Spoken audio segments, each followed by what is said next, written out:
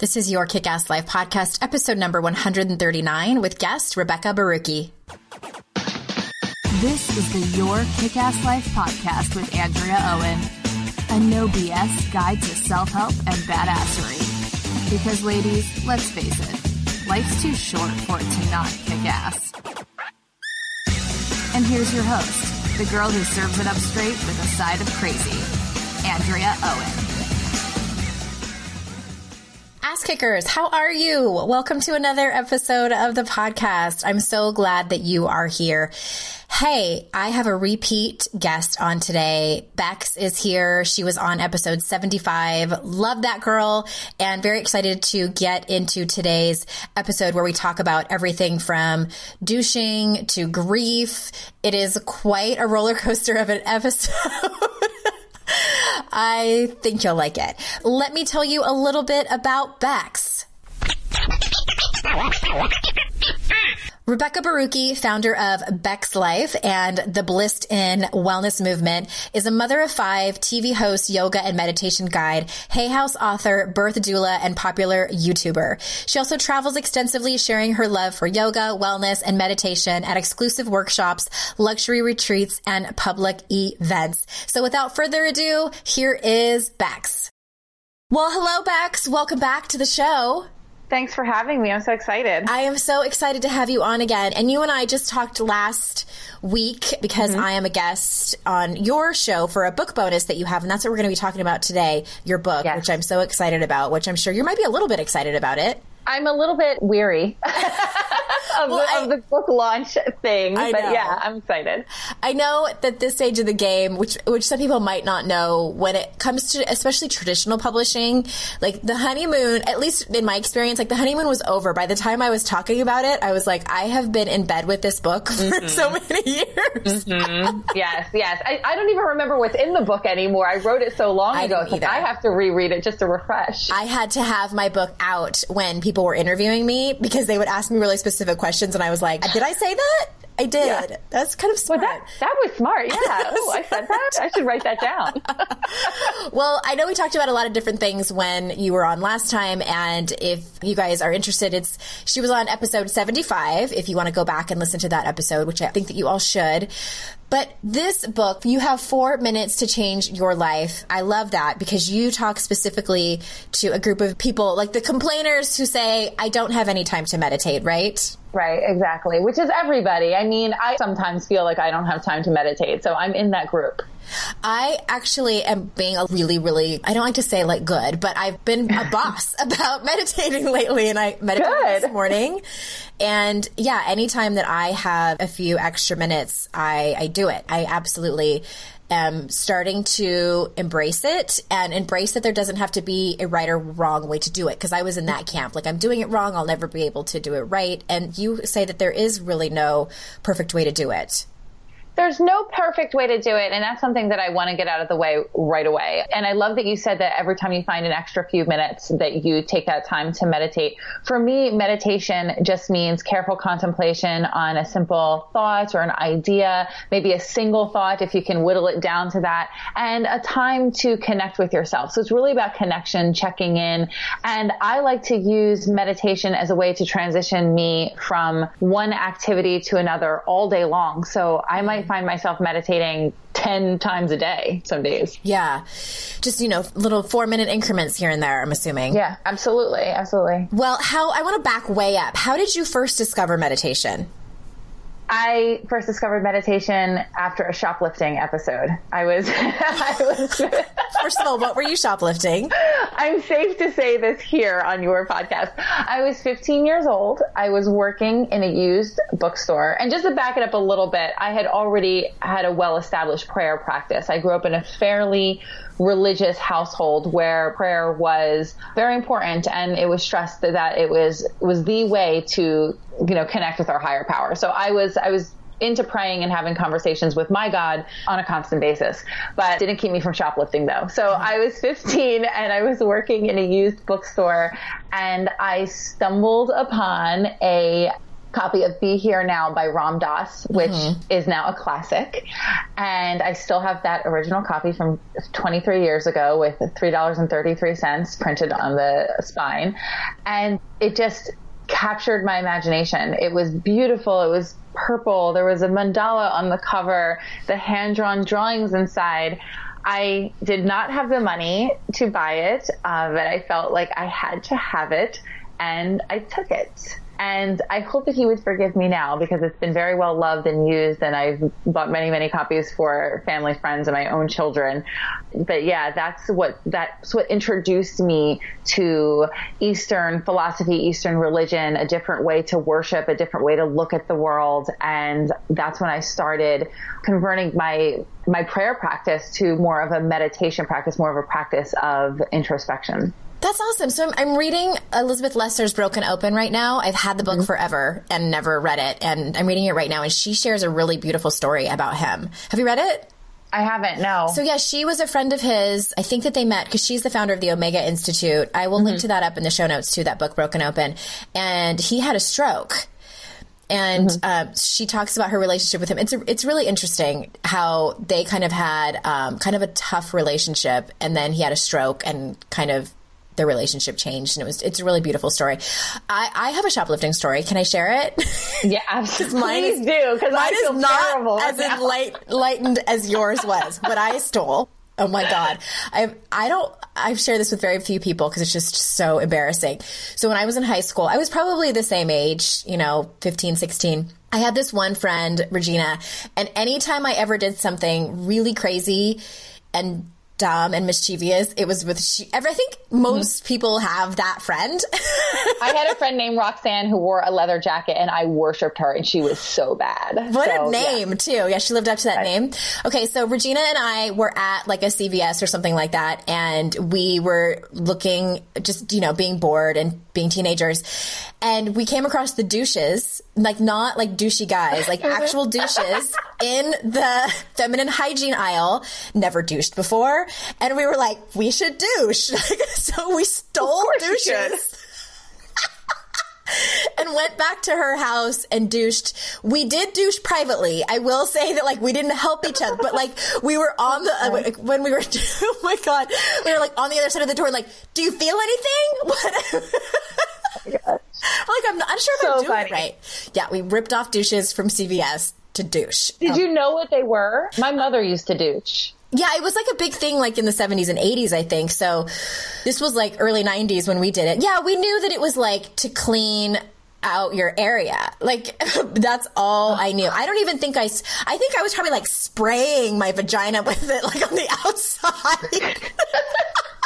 What a terrible message, though. I haven't thought about that probably in 20 years. My mother used to douche, and that was my first kind of message that vaginas were dirty and they needed to be cleaned. And I never have, but I thought many times when I was a teenager, should I be douching? Wow. Yeah, we didn't continue after that. I did not start a douching habit after that, but it was kind of funny. And then, speaking of douches, I was babysitting my sister's kids.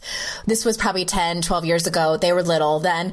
And we were looking for something in the first aid cabinet. My nephew was probably 8 or 9, and he's looking for Band-Aids or something like that. And he comes across a douche that looked like, my sister must have had it for years and years and years, because it was all beat up. And he was holding it in his hand, and he goes, "What's a douche?"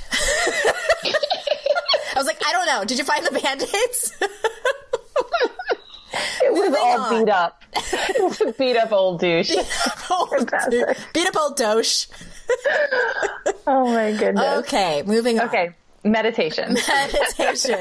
So this book, obviously you're not, I don't consider you the typical, monk-ish type of person. Because I think sometimes when people think of meditation, they think, oh, I need to sit down for an hour, or I need to go on these silent meditation retreats. And that is definitely not you. And I know that there's a lot of self-help and meditation books out there. So what makes yours different? Why would readers be interested in yours over another one? Because just what you said, that isn't me. I'm a mom. I have 5 children. My life is crazy. My kids, the age range is 19, 17, 13, 5, and 2 right now. And my life is crazy. I'm very honest about, my everyday. I cry sometimes in frustration. I yell a lot in frustration. And meditation is the tool that I use to try, at least attempt to find balance and be able to, get through my day, to navigate the everyday. So it's not that I have a meditation practice and my life is beautiful all the time. And it's, I'm sitting on top of a pillow with light shining through my window and I'm looking beautiful and perfect and serene. It's really just a thing that I use to get by and to survive. And I think that that's what tools should be. Mm-hmm. They shouldn't be to get you to a place where you're so disconnected from the real world, from the beautiful chaos that exists. I love my life. I love that it's crazy. But sometimes, because I'm someone who is prone to extreme anxiety and sometimes very deep depression, I need something to just deal. Yeah. And that's what my meditations do. And that's what I want to offer people who, aren't aspiring to be a monk. They just want to live their life. I like that you said I use it to get by. I was listening to, I think it was Elizabeth Gilbert was talking about, I think it was her. She was talking about someone she knew that had gone on a meditation retreat, or she'd gone to Bali, like Elizabeth Gilbert had done in Eat, Pray, Love.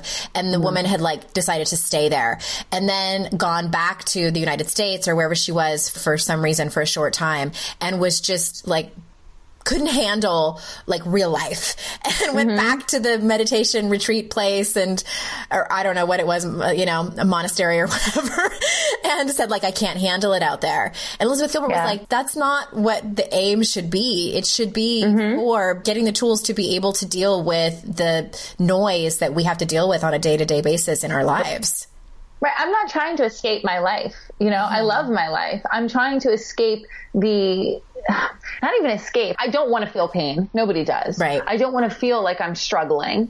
I know that the struggle happens, but I want to have a way to see that, deal with it, get around it, get over it, get through it without having to leave where I am. And where I am is going to be messy. It's inevitable. The kids are destroying my house. I can't even tell you what happens here on a daily basis. The 2-year-old is killing me slowly. So I need this tool that allows me to step away, to connect with my breath, to connect with, just who I am in that moment. Who am I? I'm a mom who doesn't want to react in anger. I'm a mom who doesn't want to scream and yell and lose it. A mom that wants to be able to return to the situation and find humor in it. So that's what meditation allows me to do. And it also allows me to not feel guilty about it, because this regular practice of self-love and self-care is something that I need to do. And that time alone helps me to acknowledge that. I have mantras that specifically go to, this is okay to do. This is a tool that I'm using to love myself and therefore love other people better. So that's what I'm using it for. Mm-hmm. One of the things I love about this book is that, even in just the table of contents, you talk about the chapters are different areas of your life that you can meditate on. And I love how each chapter is broken up and you tell a story and there are mantras that you give suggestions about. And I'm a big fan of mantras because they're short and to the point. It's just a really easy tool. And it's easy tool, I think, for people like me who tend to start with being in your head, which I know a lot of my listeners are. So let me just read a few of them. So, and they're all, 4 minutes. Y'all just start with 4 minutes to de-stress your life, 4 minutes to fulfill the dream of great self-esteem, accept your body, discover true happiness, manifest courage, confidence, success, and on and on. And one of the ones that I wanted to jump to, of course, it was the one that I jumped to when I got, do you know what chapter I'm talking about? Which one I jumped to? I have no idea. Okay. Is it going to be grief? No, it was the one about douching. I did not write about douching at all. 4 minutes to douche your life. No, you were right. It was on grief. Okay. Shifting from douching to talking about grief. Let's talk about our dead parents. Should I just tell everyone? I told Bex right before we started recording that I started my period this morning. So I can tell. I am not myself. I'm not feeling myself. So I'm a little extra punchy. And it was funny. I was on a podcast. I was recording a podcast yesterday and we were talking about when, losing my parents. Lost both of them in the same year. And in between, I'm telling stories. So I'm laughing and I'm going back to talking about my parents dying. And then I'm laughing again. And I'm like, oh my gosh, am I a total a-hole? Am I laughing about my parents' death? Are people going to think that? But it's it's just part of my life is kind of like vacillates between horror, trauma, joy, and laughter, like in any given minute. So yeah. Well, let's do this. That's definitely how life goes. Yeah, for sure. And yes, everyone. So if anyone is on the same cycle as me, any of my listeners, give me a shout out on Instagram that we're Cycle Sisters. Actually, I'm recording this 2 weeks before it comes out. So if your period was 2 weeks ago, Cycle Sisters. Yeah, I'll be with you in 2 weeks. So. Okay. So let's back up a little bit. And because I really do love this chapter, I was highlighting and I wanted to read a couple of parts that really stuck out to me because I think that they would be really helpful for the listeners. So for those who don't know the story, so can you tell us what happened in the span of, it was 8 months, right, that you lost your parents, and each one was a very different circumstance? Yeah, it was actually 7 months. So I lost my father after his very, very long battle with cancer, 7 years, in April of 2013. So that was something, and we've talked about this before, it was something that I was prepared for. We all as a family were ready to let go. He was ready to let go. Every holiday was like, this might be the last holiday with Dad. And we were all very aware of that and had a very open conversation surrounding it. So everybody was very, very sad, obviously, but okay when he passed. Mm-hmm. And then just 7 months later, I believe it was November 12th, I got the call that my mother, she was on vacation in North Carolina and suffered a massive stroke. And she was alive and she had been taken to the hospital.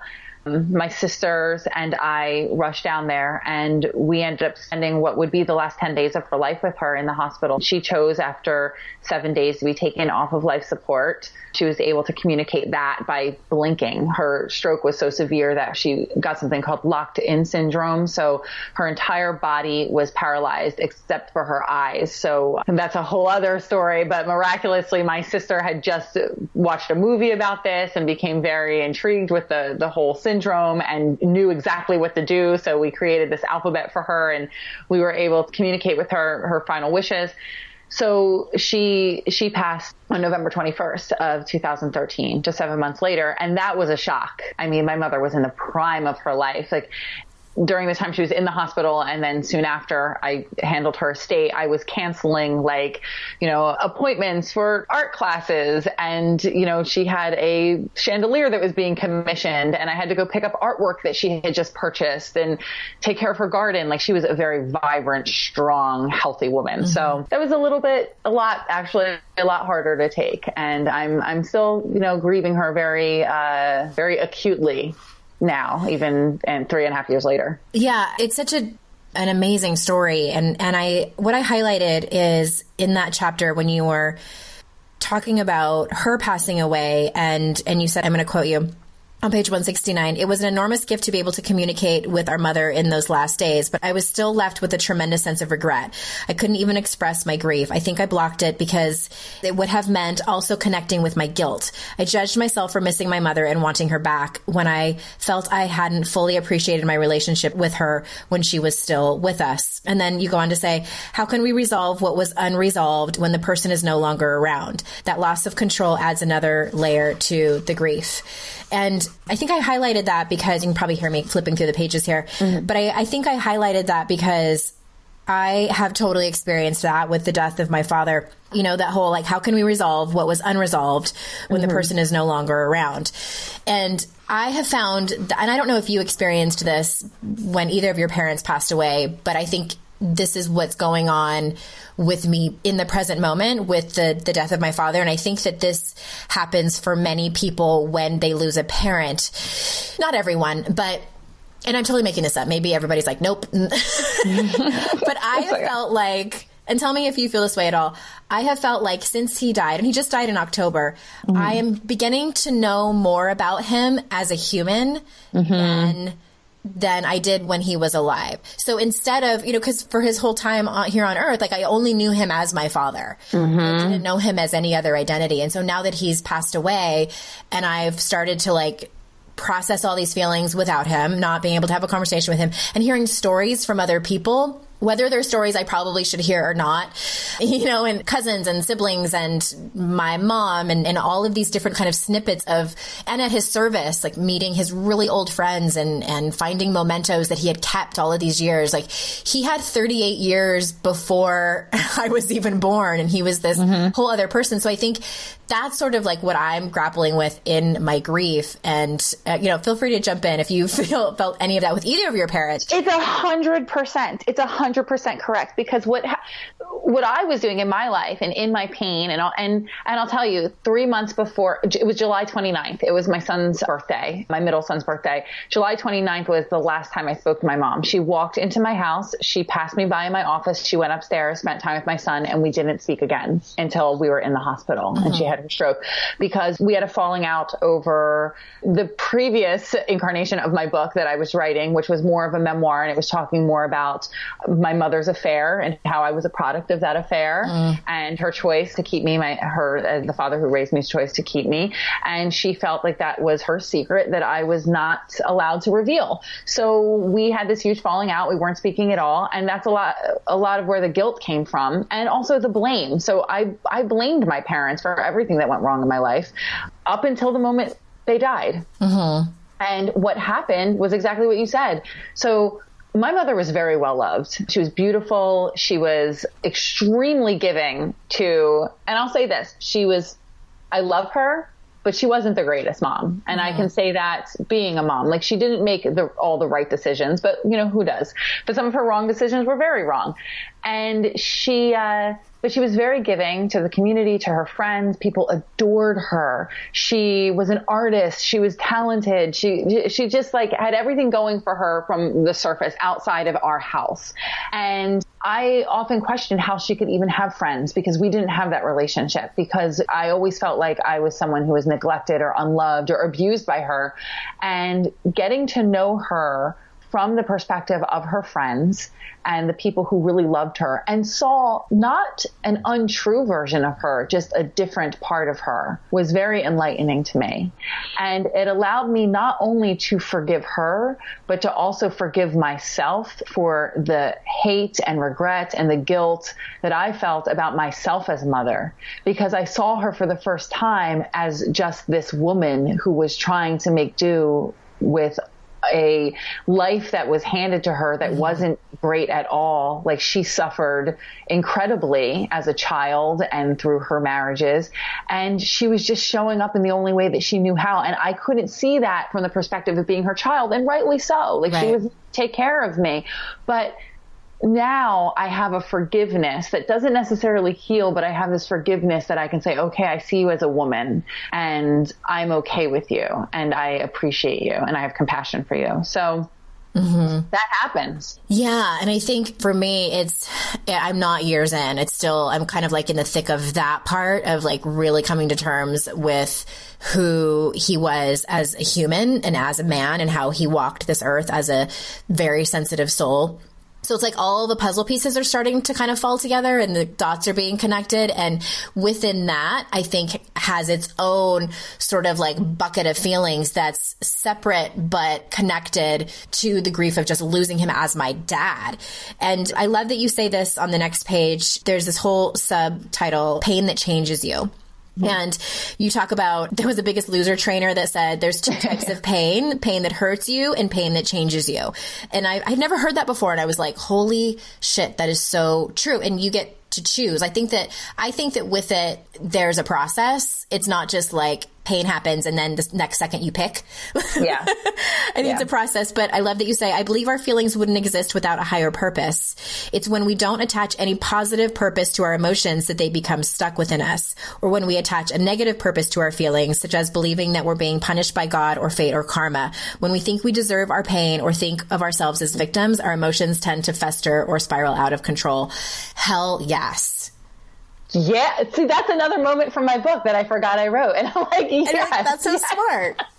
When someone else reads it sounds so good. Wow. Yeah. No, look, I spent a long time believing that this was my lot in life, that my pain was my lot in life, and that I was destined to just suffer and suffer and suffer because of something I had done. I don't know if it was karma, past life, or just because God didn't love me enough. I don't know what it was, but there was this feeling that everything I got, I deserved. And, and that's very pervasive. I think it's a very pervasive misconception when people say that you are responsible for your own life, you're responsible for what happens to you, and people interpret it as, oh, so I'm at fault for everything that happens to me. And I had to take some time to sort that out.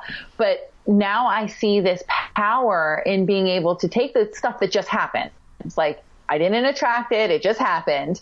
The stuff that happens, and then turning it into some sort of lesson. It doesn't always feel good, but at least I have the power to create something from it. Yeah, absolutely. And then you go on in that same chapter to go over the meditation with it. And then the mantras I love. I choose to feel my pain, but not be absorbed by it. And another mantra, I see and accept the lessons my pain has brought me. So do you feel like, because I think that my theory is that when we are in the thick of it, I think that I want to punch somebody in the face who's like, what is the gift in all of this? I'm like, off. Give me a minute. So can you talk about what is the difference between feeling pain and not being absorbed by it? Because I think that that's it's a concept that we in the self-help world kind of throw around. So I'd love to kind of touch on that for a minute. What do you think? Well, I say that I allow the pain, I allow the suck, but I don't embrace it. So I'm not trying to get in bed with it and spend a lot of time with it. So I see it. I try to approach it with some sort of objectivity. I allow myself to feel it. I allow myself to cry. I allow myself to sulk a little bit. I allow myself to pull down the shades and Netflix binge a little bit. But I also have a plan for the next step. So it's like, okay, I'm going to feel this, but tomorrow I'm still going to get up and get dressed and brush my teeth. Sometimes it's as simple as that. I'm going to feel this, but I know that by Monday, I at least have to be getting up and getting the kids ready for school. So at least I have some kind of vision of what's happening on the other side of it, where some people just go in deep with no plan, with no vision. And then they make it bigger than it even is. They become absorbed by it. They do the downward spiral. They start pulling in all the other things to be sad about and just heaping it on and heaping it on. And it becomes intentional pain. It's intentional self-inflicted pain, which,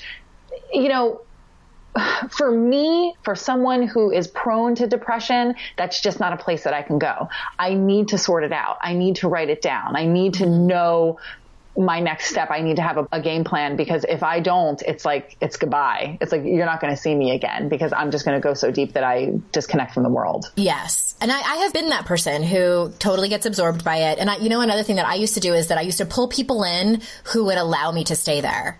Yes. So I would seek out the people who would coddle me and affirm my victimhood and just my martyrdom, oh, it's so bad for me. And aren't they awful for doing this? And I think, if your life gets set on fire, and you're going through the ringer, of course you're going to spend that time. But I think that I got to a point, my life exploded and then it exploded again. So it was kind of back to back. And that was sort of my turning point. But I think that even people that just have one explosion, who are when you get to a point when you're tired of hearing your own story, because that's where I got. I was like, I'm so sick of telling the same story of being such a victim and people feeling sorry for me. At first it was attention seeking and I was eating it up. But then after a while I was like, oh my God. So I think that for people listening, you have to get to that place where you're paying attention enough where you know that you're are you feeling uncomfortable telling your own story? Are you feeling uncomfortable being a victim?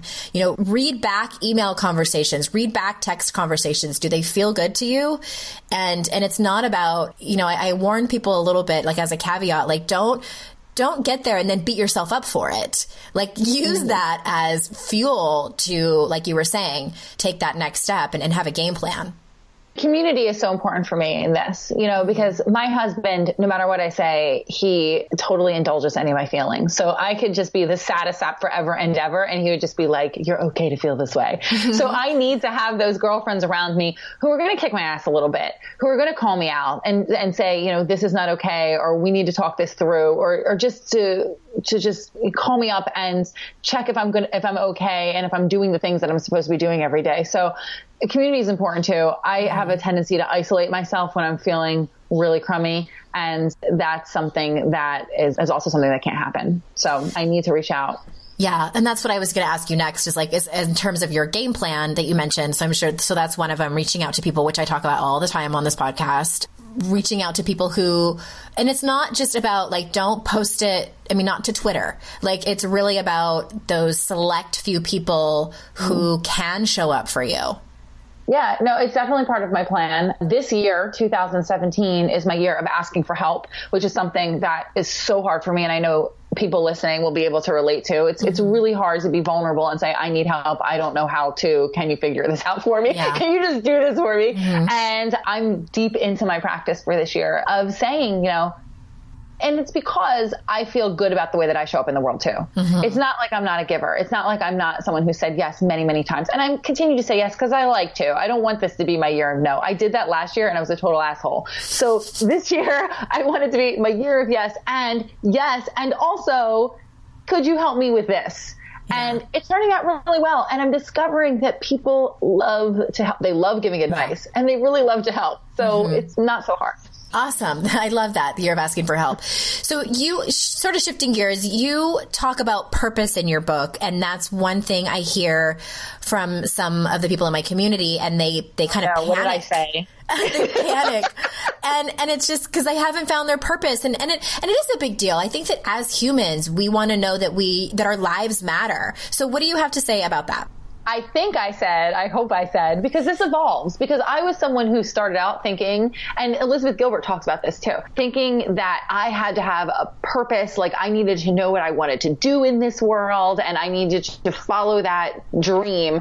And for a long time, I thought it was one thing. It turned out to be another, and then I was disappointed. And then I felt like I didn't have one. So for me, I feel spiritually, I think that we're all put here with the same purpose, and that is to love and to be loved, be part of the community. We're here to have a human experience, so definitely be part of that human biological experience of connecting with other humans on Earth. Don't isolate yourself. And then to learn things, which we all do every single day, and then take those things that we've learned and share them, to teach. And that's what I do in my work. I know that's what you do in your work. I feel like we have a responsibility to each other to lead each other to the light, to lead each other to understanding. It doesn't have to be on a grand scale, but if you know something and you see someone who's struggling to learn it, help figure it out. So, and so then with that purpose, it can manifest in a bajillion different ways. You know, you could be a teacher, you could be a grocery store clerk and be living that purpose. It doesn't matter. That's amazing. So I didn't even know that you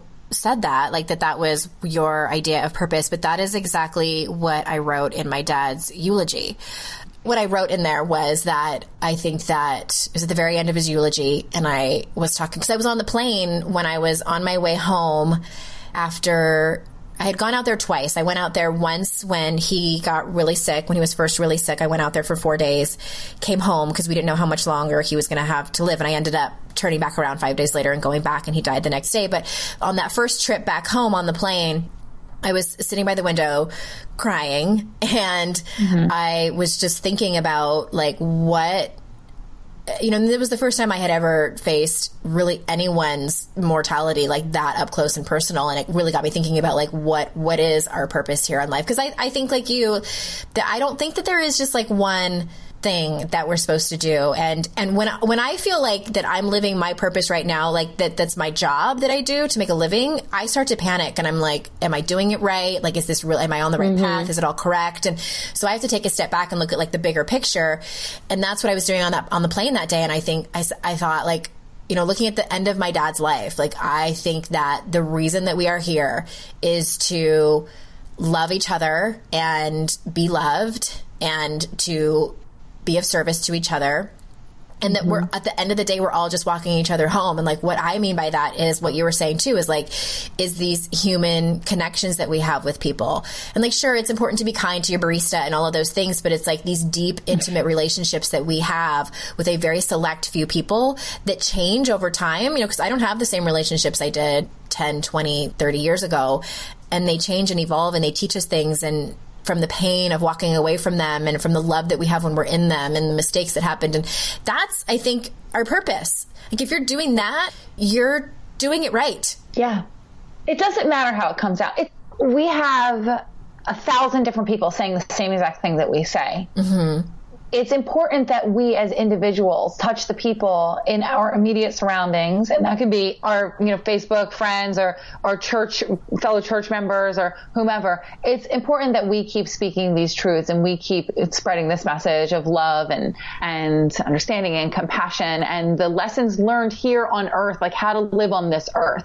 Because we're here for just this short blip of time. And depending on what you believe, you might have been here long before and you might live for an eternity. So to really appreciate this time here and soak up the lessons and share those with the other people who have to figure out how to live here. Because it is an awesome experience. So I'm into that. I'm into taking on that job. And it doesn't matter what it looks like or how it's told. It just matters that we're doing it. I think it takes some of the pressure off too, because, it doesn't have to be that you're saving all of the refugees. It does. I mean, I think that's wonderful, the people that are, but it's like, I just think people put so much pressure on themselves about finding this true purpose. And it's just about loving each other and all that mushy stuff. So this book, I think everyone needs to run out and get it. And you have some book bonuses and all of these links that we're talking about here on this episode, you guys, yourkickasslife.com/139.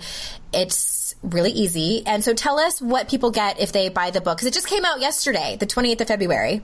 Yes, I'm so excited. On Mardi Gras. Is that the most awesome book launch ever? Yeah. So if they go to beckslife.com/book, they will be able to pick up 2 bonuses. Everybody who buys the book gets it, ebook, any form of the book. And I'll tell you that I worked just as hard on these bonuses as I did the book. So it's a really great value. There is a 14-part, it's called Turned On, Find Your Light. And there's 14 interviews. There's a workbook that goes with it. You're in it giving a brilliant interview. It was a good interview, I have to admit. Like there are some interviews floating around out there where I was not on my game, but I think that was a really great interview that we did. It was really great. And all 14 participants really opened up, and it really focuses on the people in my life that I admire, that I consider mentors, friends, that I love the way they're doing business and just living their lives in general. So it's a really fantastic group of people. And the other bonus is my 21-day soul cleanse, which is a silly name, but it's 21 different self-care activities to really clean out the muck in your life, energetic and physically. And, it's practical applications of my practices. So I think they're going to really enjoy it.